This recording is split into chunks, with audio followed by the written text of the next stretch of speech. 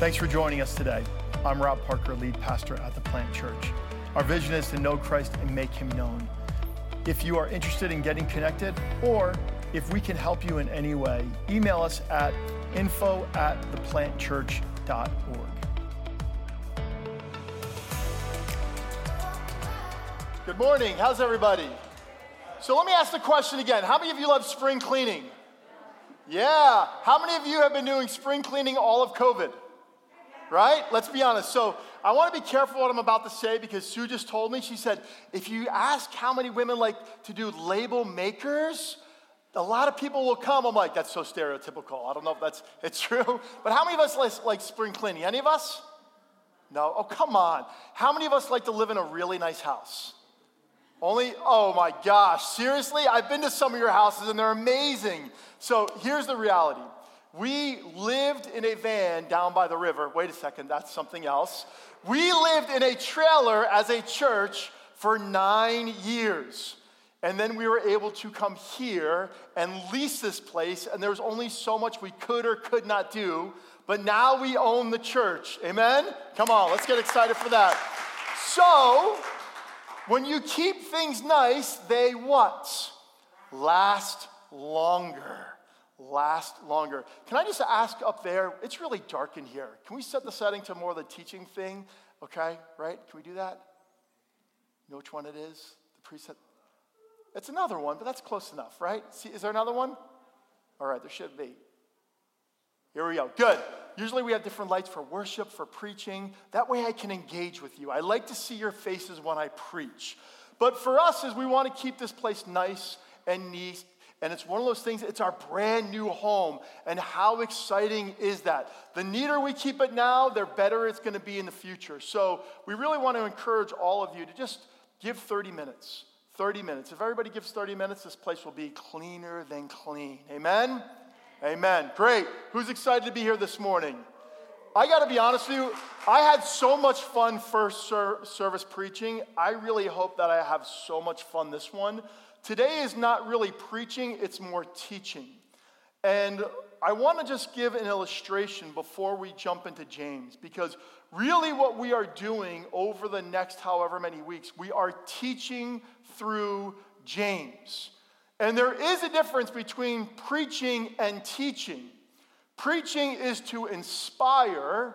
Teaching is to really get down into the nitty-gritty of Scripture to help you how to live properly in context with what the Scriptures have to say. But before I jump into James, I want to give you a fun little story. Muhammad Ali. Anyone like boxing out there, right? Now it's more MMA, right? Now we're using knees and legs and fists and elbows and whatever it takes to beat someone up. But back in the day, Muhammad Ali he's always been one of the world's greatest athletes. And if you were to do a strength finder with Muhammad Ali, one of his gifts would be the gift of woo. Meaning he walks into a room and he electrifies the room. Anyone know anyone like that? Like seriously, is there any family members? I have a brother that's like that. My brother Scott, he walks in the room and not only does he have all eyes on him, but he woos. He walks in the room and he's like, woo, woo. And I'm like, all right, dude, you're like 50 years old. You can't walk in a room and woo. It's not normal. So there's a great story, and someone says, is this an urban legend or is this a real thing? It's a true story because it really does fit Muhammad Ali's character. So Muhammad Ali hopped on a plane, and imagine Muhammad Ali going through an airport. And he loved it. He was the same person off camera as he was on camera. And so the stewardess went around and she was telling everyone, and we all know stewardess, right? Stewardess get a little crazy, right? They're a little bit different. They're a different breed of people. And she's like, everyone, please put your seatbelt on. Please put your seatbelt on. And so Muhammad Ali didn't have a seatbelt on. And so she said, please, sir, put your seatbelt on. He said, Superman doesn't need a seatbelt. And so she walked away, ha, ha, ha, it's Muhammad Ali. And so the plane was getting ready for takeoff again. And so Muhammad Ali didn't have his seatbelt on. And so she said, please, sir, put your seatbelt on. And he said, Superman does not need a seatbelt. And so this is what the stewardess said. Well, Superman doesn't need an airplane, so put your seatbelt on or get off the plane. Right? Oh, yeah. She dropped the mic, walked away, grabbed some peanuts, and gave it to someone else. So in that, it's such a great analogy that we all feel like Muhammad Ali. There are things in our life that we feel invincible about. Amen? There are things that we do not like being told what to do because we think nothing is going to happen. We feel like we're not only invincible, but in many ways that we are godlike, that we are fully in control of every situation, and so we do not take precautions and we live recklessly. Anyone in this room that does that? You don't have to raise your hand if you don't want to. But this is what we're going to do. We are going to continue in our study in the book of James. And I think one of the things that I love that Jeremy pointed out last week is that oftentimes when we read the epistles or we read the stories of Scripture, we think that like the author is speaking to very, very mature kind of superheroes of the faith. That's not who these epistles are being written to. What is happening is that James is writing to a young, early church that in the midst of chaos was dispersed, and he's trying to equip them, how now shall you live? In the midst of not being together, in the midst of being all over the place, in the midst of living in a foreign land, a foreign city, a foreign community, how now shall you live? And so James is just so applicable to tell them when you are in these situations, this is what you need to remember, and this is what you need to do. And one of the things that I realize with Scripture now more than ever, the more that I read it, I see how applicable Scripture is to our everyday life. But we seek for wisdom from everywhere else but the Word of God. And our goal is that while our faith is under pressure, for whatever reasons it may be, the question is, how then shall we live? And last week we had talked about trials. This week what we're going to talk about how trials present temptations in our lives. Anyone with me? Let's pray. Jesus, I want to ask you for this morning, that this morning is not just about inspiration, it's about application. And I thank you for your brother James, who in the midst of trials and temptations, and as one of the forerunner leaders of the early church, had the wisdom to write to the early church, how now shall they live? I ask you that as we study this one passage, that we would be able to grab something from it to spur us on to walk with you closer and wiser. In Jesus' name, amen. Turn with me to your Bibles to James chapter 1, verse 12 through 13. God blesses those who patiently endure testing and temptation. Afterward, they will receive the crown of life that God has promised to those who love him. And remember, when you are being tempted, do not say, God is tempting me. Stop right there. How many of you, when you are going through trials or temptations, point the finger at God? Anyone? Have you ever, in all of your life, when you have gone through a crisis moment or a learn to do something that you know that you should not do and you've given into it, you have pointed the finger at God? Can I at least get an amen for that? It's true. And so James, he's looking at the circumstances, he's looking at the situation, and he's speaking truth to the church. I love how one commentary calls James the New Testament Proverbs. Because everything about James is so prophetic. He goes on to say this: God is never tempted to do wrong, and he never tempts anyone else. Take a moment, look at that, grab that, look at that passage. God is not tempting thee. God is never tempted to do wrong, and he never tempts anyone else. So this is what we're going to do this morning. We're going to look at two critical questions. First, what's the difference between trials and temptations? Because there is a big difference. I think oftentimes we get them blurred, and this is why James talks about the difference. But two, and maybe more importantly, who is to blame? Remember high school English? Well, I didn't read this book until college. That's how much I didn't do in high school.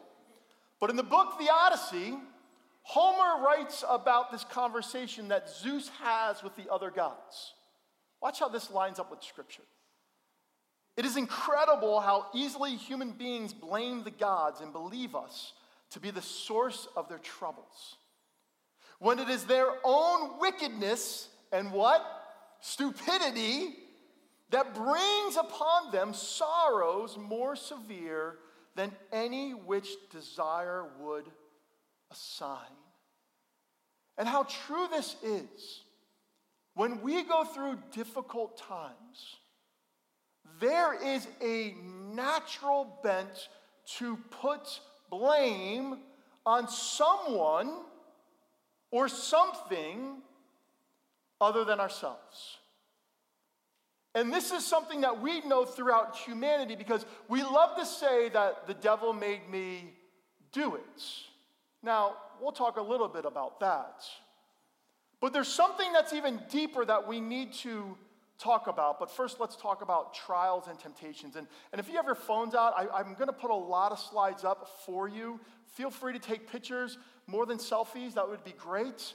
But I want to walk through differences that we see in these different terminologies.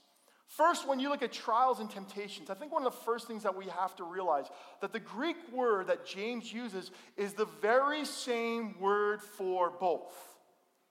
To test or to prove. To test or to prove. And when we think about trials and we think about temptations, we always put them in a negative light. Correct? But when you look at this word that James is talking about, it's in the neutral. It's a test. It's a proving of something. And I think one of the things that we could all agree with is that temptations follow trials. They always accompany trials. Now think about this. When are you tempted most? You are tempted either when everything is going great, right? Because now you're God. It's all you're doing. You made everything work out perfectly, and you are the person, the man or the woman that made it happen. But then there's another side. That some of our greatest temptations are when we are struggling the most. When our world is falling apart and it's crashing in on us. And in our frustration and anger, we grab anything that we're pulled to. Amen? So think about this. Trials are situational, whereas temptations come from within. Trials are situational. Trials are things that are happening on the outside, that are happening to us, but temptations are a lure within us. Trials on the outside may become temptations on the inside. So what is a temptation? And I think sometimes what we do is we become so spiritually minded, we're no earthly good, and we don't know how to thrive as Christians. So let's bare bones this one. Temptations, wanting something you cannot nor should not have. Anyone been there before? Right? Every time I drive by Dairy Queen. Right? Wanting what I cannot or should not have. An opportunity to accomplish a good thing in a bad way. I think this is something that we need to understand. Temptation can be wanting something good but accomplishing it in a bad means. And I think oftentimes when we think about temptation, we just think about the dark side of temptation. But when you really look at temptation and how temptations build in our lives, they start with the little things. The little things that we say, wow, that's a good thing, but it's going to pull me down a bad path. And I believe we can all agree with this. Temptations are a desire to engage in short-term urges that threaten long-term goals.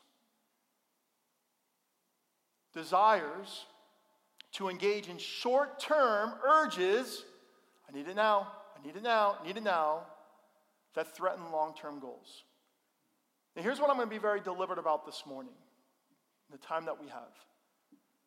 Everyone wants to know from Pastor Rob what's wrong to do. What's sin, what's not sin. But I think we need to be honest with ourselves that when we each go through trials, they're going to be different from one another, just like our own temptations. My temptations may be different than Chris's temptations. Things that he is pulled to might be very different than I'm pulled to. Just like Lindsay's temptations may be very different than Chris's temptations.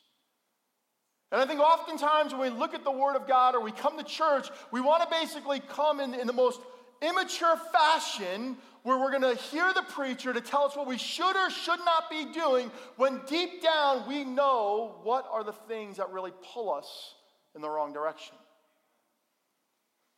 And so for me this morning, if I'm giving any illustrations, they're for the big picture, because each one of us know the different things that we each wrestle with. And here's what we do with temptations then. This is the danger of temptations. We size them up. Which ones are really bad and which ones are okay. But when you look at the definition, remember something that we should not or cannot do. It's the opportunity to accomplish sometimes a good thing in a bad way. But we all know this about temptations, that's true. It's a desire to engage in short-term urges that threatens long-term goals. So let's continue in verse 14.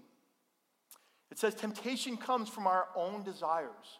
If you have a Bible or whatever, just underline that. Temptation comes from our own desires, which entice us and drag us away. Our own desires.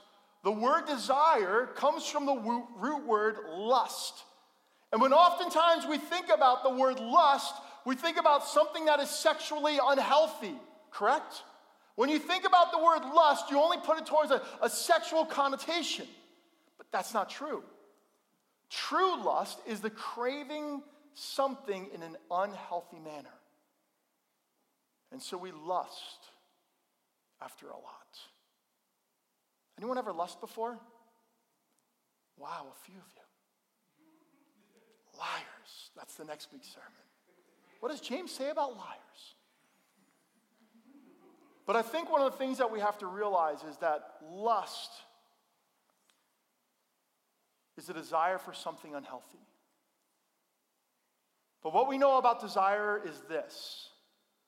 It's innate. It's inborn. And it's natural. And what we have to realize is that we were born with some really good desires. We have the desire to be fed. We have the desire to have drink. We have the desire to have intimacy. We have the desire to be acknowledged. We have the desire to really want approval. But the problem is that when our desires become unhealthy for unhealthy things, that's when they lead us down a bad path. God created us with desire. Yet, we were also born into a certain world which now we have unhealthy desires. So you look at King David. King David in Scripture is talked about being a man after God's own heart. That's how people define David. The vast majority of his decisions were good, were right. But this is what he wrote. He made one grave mistake. And trust me, there are little mistakes along the way. Let's be fair, right? Even though he was after God, a man after God's own heart, there were little mistakes that you can read into throughout 1 Samuel that you're like, wow, he shouldn't have done that. And God kind of steered him back and he got right on path. And he shouldn't have done that, but God steered him back. But what made him a man after God's own heart, whenever God steered him back, what did he do? He set course north. This is what happened with David. He had desires. And when he was not living in the will of God, and he was not living out the desires of God, he set himself up to fail.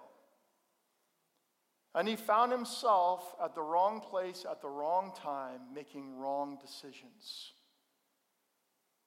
And because he wasn't where he should have been, feeding his soul with what God had best, he fell asleep. And he allowed himself to give in to desires that he knew he should have never have done. And this is what David writes about himself. He says, "For I was born a sinner. Yes, from the moment my mother conceived me."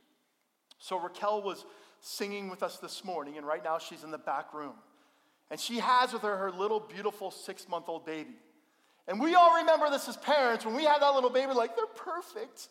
They're never going to make a mistake. There is no sin within this child. And for little girls, it's about junior high, high school, and you realize, like, wow, they were born a sinner. They were messed up. There is something wrong with them. Oh my gosh, Kathy Hagen, that was a little too loud. But for those little boys, the terrible twos. By the time they turn 2, you're like, what is this thing? You don't even call it a child, right? Terrible twos. We had one kid that was so terrible twos, we didn't know what we were going to do. That kid drove me insane. I remember driving down Route 80 and having to pull over and having to walk away from the car before I killed him. Right? I mean, I knew that child by the time he was 16-month-old, he was a sinner from birth. And so there's this truth that God has created us with really great desires that when put in the right alignment are lived out to experience the fullness of who we are as children of God.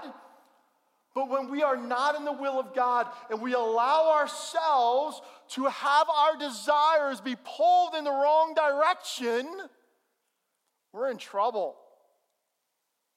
Can I get an amen for that? We are in trouble. And what I love about James, because all of us do this, we love to blame everything. The culture made me do it. Facebook made me do this. Instagram made me do this. The world made me do this. COVID made me do this. No, like, dude, you look at Scripture, and Scripture is saying something very different. That in the midst of everything going on, there is something in us that just has a bent. Oh, I know that bent. And our biggest problem is that we love to put the big things on it, right? The big sins. Remember this. Anytime you get off course and do things in any form of selfish desire, whether for really good reasons or bad reasons, you go down a path of destruction.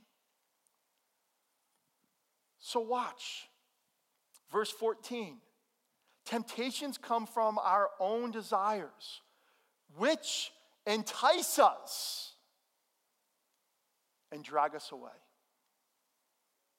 Our desires, the things within us, these desires that were not brought under the authority of God, have the power at the wrong place, at the wrong time, to do something really dangerous.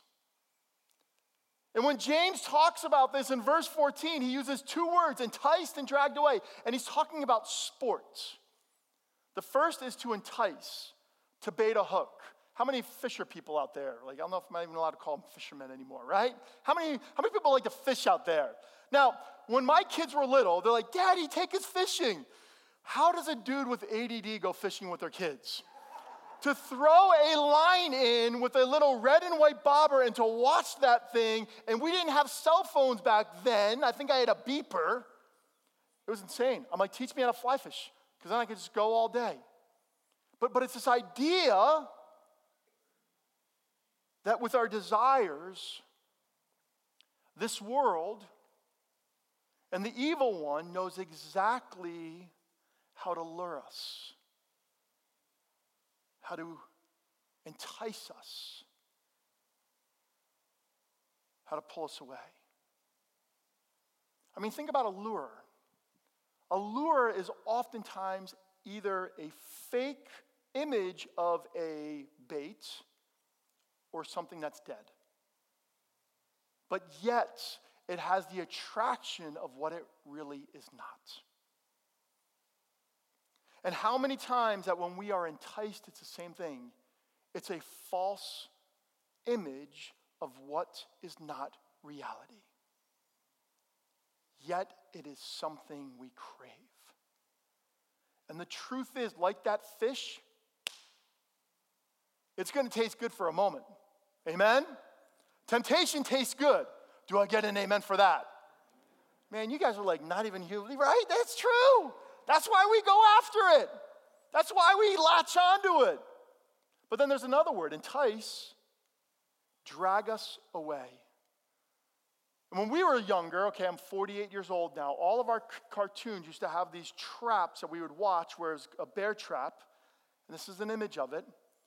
And what a hunter used to do is they used to put all like grass and leaves around it, and they would just take an obvious piece of dead meat and put it right in the middle.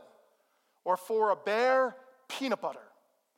And they just put it on there, and the bear is so consumed with whatever that meat is, whatever that desire is, whatever that longing is, he just goes in and gets it.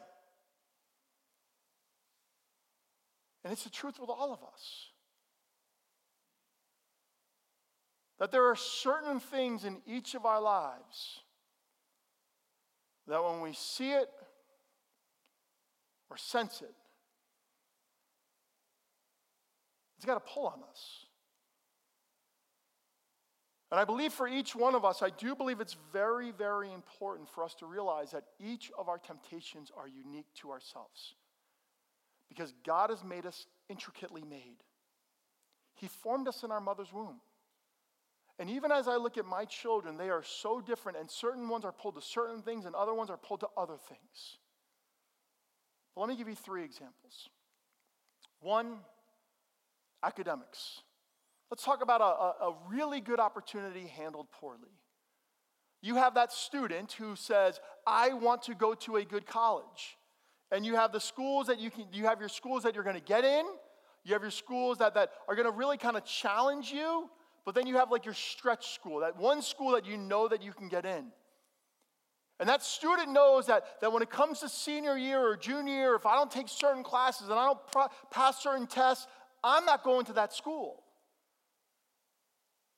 And they know that if there's any way to get over to that place, they will cross that line. And for many students, what they will do is they will cheat themselves over certain things to get over that hump, to get into their reach school.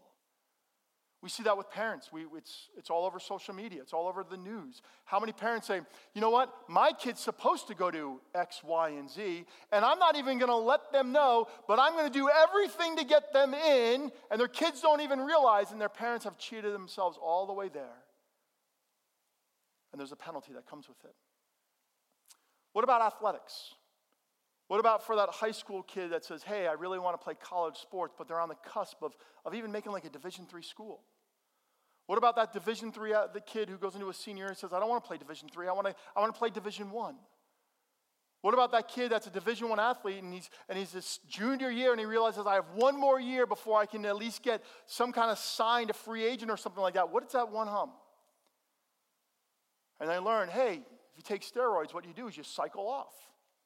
Cycle for a month, hop off, cycle for a month, hop off for 2 months, you go into the draft. How do I know? Because I have several friends that played in the NFL. And I remember when I stepped onto the football team, and I knew right away where the conversations were going with different individuals. And you're thinking, hey, it's a great deal. I'll get a 5-year career. I'll get a pension. I'm going to make some real money. And I get to say that I played in the NFL. And there's a lure, a pull. What about finances? April 15th passed, and this is year 2, where was everybody excited for May 15th? Was anyone excited for May 15th? And if we're cheering, it's probably for a wrong reason, right? Like, just deal with your taxes and get it over with, then you don't have to worry about it. But let's be honest. and our frustrations and thinking like, wow, the government takes more than they deserve. I'm going to manipulate the system for what I want, and I'll probably get away with it.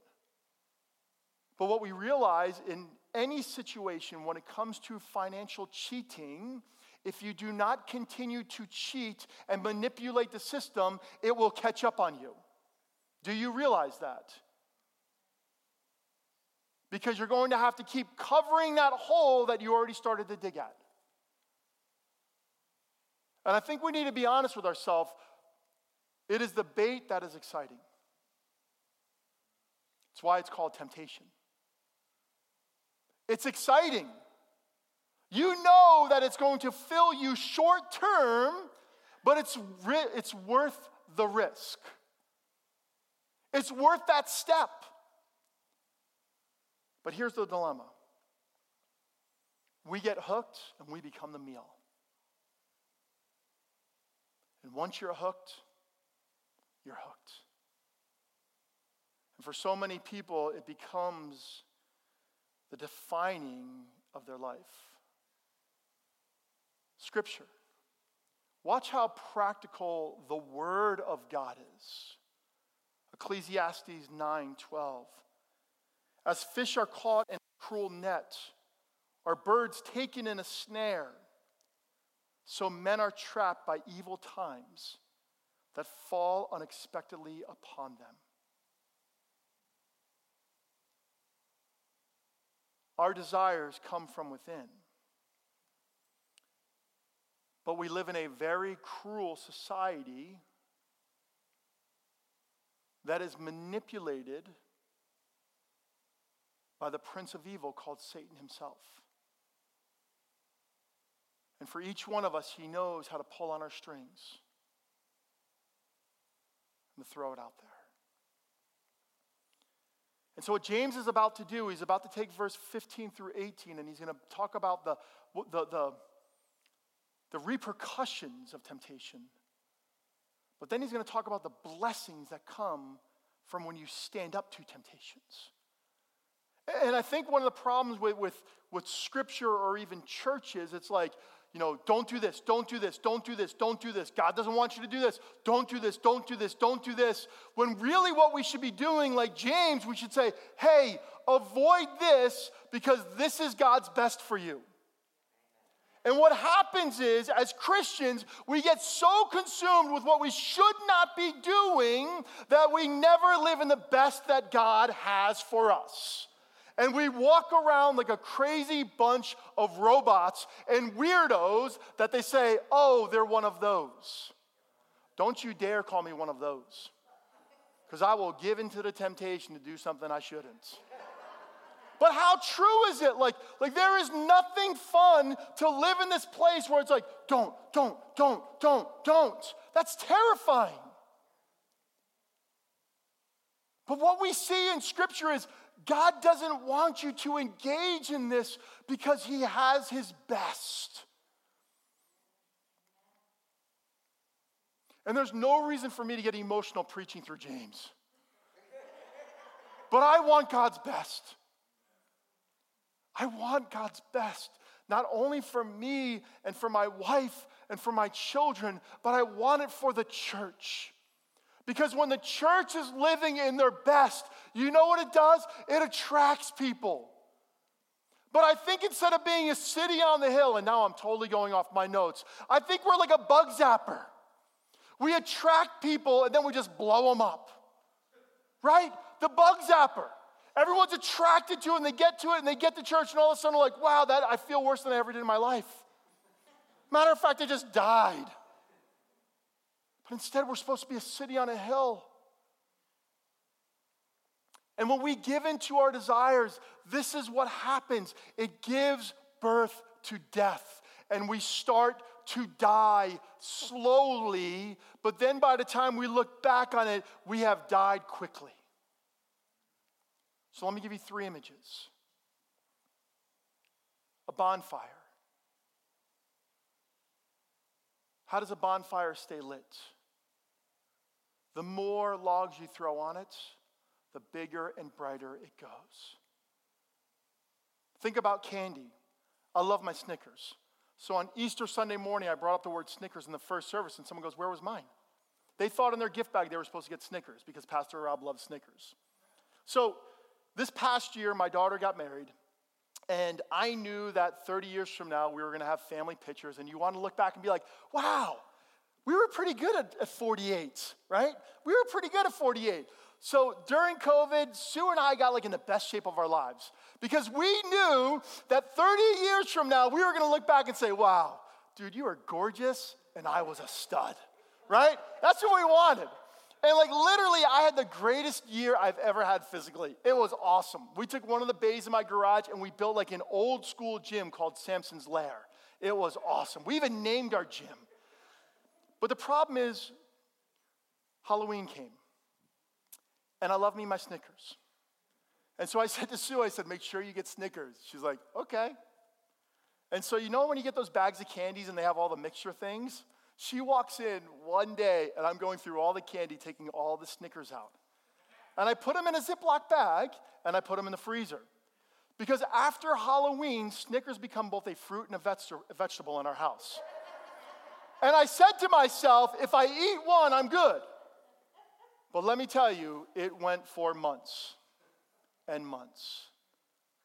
And it was like this, I had to get that candy fixed. Do I get an amen? For me, it might be Snickers. For you, it might be Doritos. It might be ice cream. You name it, you have your craving. But what about this? Weeds. Our yards. Everyone is getting so ready right now, cleaning their yards up, getting ready to go, killing all the weeds, knowing that they're going into a season that the grass needs to grow. But you know what some of us do? We just take our lawnmowers over the weeds so they don't look like weeds, but they're still there. And so, when you first cut your grass, the beginning of every week, all the weeds are cut, and you're like, oh wow, your grass is really nice. And your wife is saying, oh no, it's not. It's really filled with weeds, and it's really nasty. And it's the same thing with us.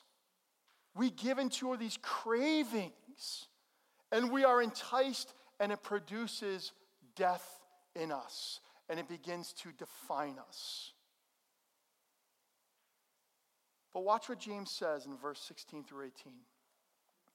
So don't be misled. Come on, don't be misled. Take a breath. My dear brothers and sisters, whatever is good and perfect is a gift coming down to us from God our Father, who created all the lights in the heavens. He never changes or casts a shifting shadow. He chose to give birth to us by giving us his true word. And we, out of all the creation, became his prized possession. We get to understand who we are in the image of God because God has given us his true word, which is Scripture. And when we allow Scripture and the power and the presence of the Holy Spirit to work together in our lives, life is produced. God is good. And God only wants his best in our lives so we can experience the fullness for why he created us. Even as a sinful human being, even as a father who has probably made a lot of good mistakes, but some really bad mistakes, even for Sue being a mom who's made some really good decisions and some really bad decisions, we want all of our kids to experience the best in this life. And if we want that, how much more does God for us? God does not tempt us. He allows trials to strengthen us and stretch us because we live in a broken world. There's a couple in our life group, and they used to live in the Midwest. And we all know in the Midwest that there's certain things that kind of roll into town and kind of take your house away. That's why the Wizard of Oz was created. And there's a family that at a certain stage in their life, I believe it was in 1991 or 1994, they were at the stage where their boys were going to college, growing up, living in, I believe it was St. Louis. And one day the tornado came and took everything away. And they actually said that one of their vehicles in the neighborhood was thrown for miles away. It was one of those that we all had seen on TV, but here in New Jersey, we don't have those. And I remember as he has shared with us multiple times, because it was such a defining moment, that this was an opportunity to be a trial in their life, that God was going to strengthen them, or a temptation to be angry at God and take matters into their own hand. And I love as I talk to this couple, especially the husband, he's like, Rob, that was one of the most critical moments in our life. We lost everything. And yet we turned to God, trusting that everything was already His. And He will redeem everything He desires to. And God did it all. And I believe it's in those moments that we literally allow our trials, our situations, pull us into moments of temptation. In a sinful world filled with people, sinful people who have sinful desires, He has created a means for us to have spiritual life. Jesus says, I have come that they may have life abundantly. Church, we do not live the abundant life that God has called us to. We don't. I think we get so wrapped up into just what having to live by rules and regulations that we miss the freedoms that Scripture gives to us. There is a best that God has for us. And whenever He says don't, it's because He has something for us to do. Amen? Whenever He says don't, it's because He has something better for us to have. And I'm going to say this again. Each one of our temptations are different. And it's for us to understand how this is being played out in each of our lives. So let's get really practical, just as James had done. First, you must realize your desires are real. You have real desires. And desires that God has given you, and desires that are tainted and unhealthy. And each one of us feels like we have a demon on one shoulder and an angel on the other, and we want to blame God or Satan, and yet it's all right here. It's all within us. And we must come to the realization of saying, God, how do I begin to align my unhealthy desires under your authority to transform me into the person you've created me to be? And how do I learn to take the healthy desires you have given me and learn to run harder and faster and farther than I've ever allowed those desires to push me? Because when we do that, that's when we begin to find the joy and understanding that God has made us human. And I will say this, the moment you become a follower of Christ, that's when you need to realize that you are human and broken and you're in need of a Savior. And the more you walk with Jesus, the more human you should realize you are. We are not robots. We have this journey now that spiritual life has been birthed in us. And now we need to allow the spiritual life to transform us and motivate us. We also have to realize this. Trials differ from temptations. Trials are something we must endure, whereas temptations are something we need to be avoided. You have to go through your trials. You have to. You have to. You need to strap on that armor of God every single day and say, I am going to walk through this life, hell or high water, and I am going to experience the best that God has for me. And every time that I come to a mountain, the faith that God has put in me, God is going to move that mountain for me. And every time that I come to what seems to be an ocean, I'm just going to step in and God's going to separate the seas. And every time that I say no to the temptations that draw me from within, God is going to provide a way out, because that is the faithfulness of God. Because God does not tempt. He allows us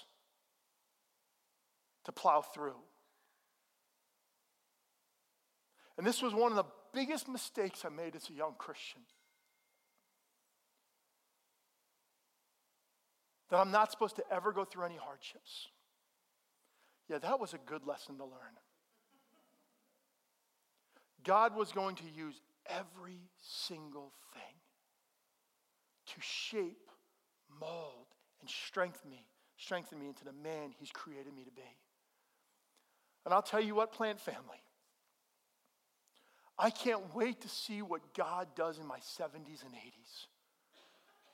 Because I want to hold on with everything for dear life and watch the goodness of God be birthed in my life.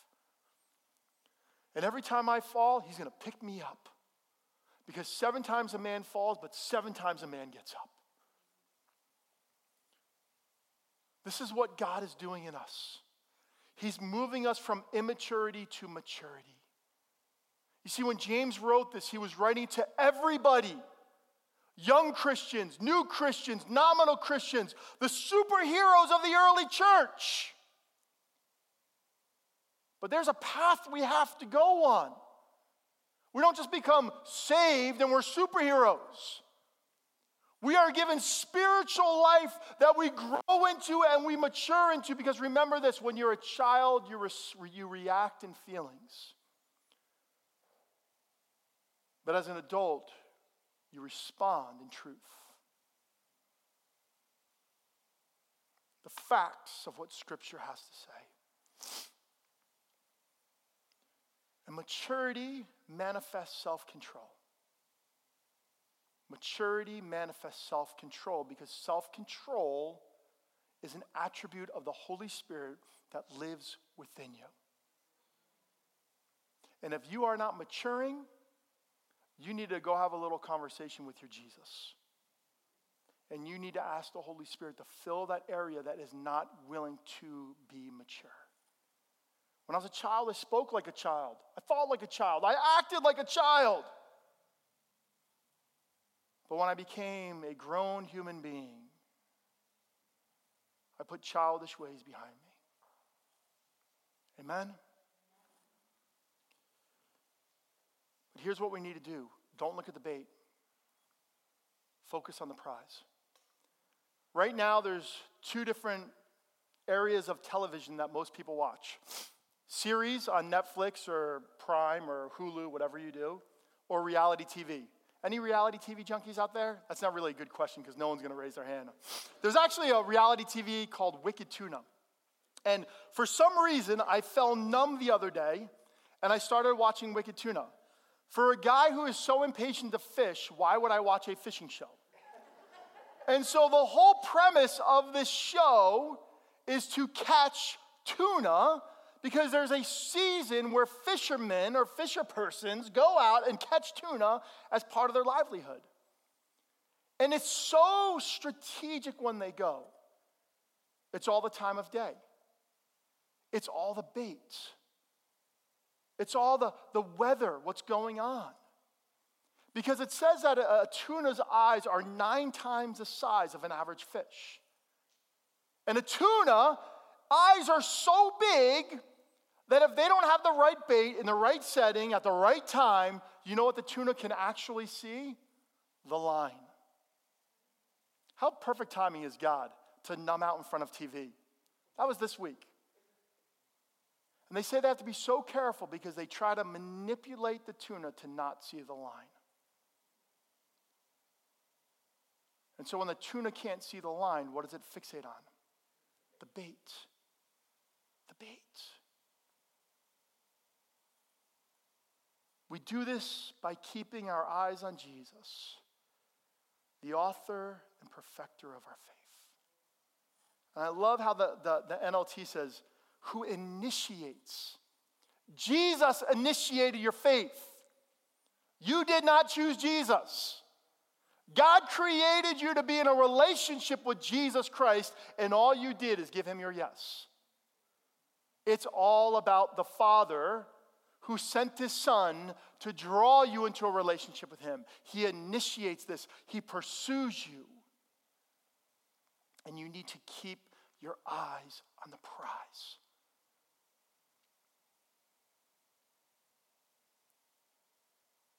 Do you want to finish strong? Do you want to finish strong?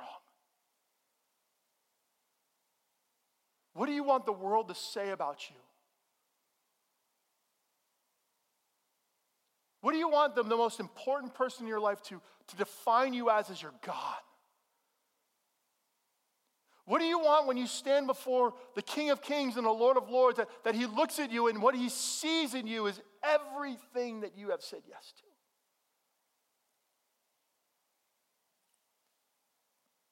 And I don't mean houses or cars or anything like that. Like, who are you? Don't focus on the bait. Focus on the prize. Because the testing of your faith produces endurance. And endurance produces perseverance. And perseverance produces character. And character defines who we are.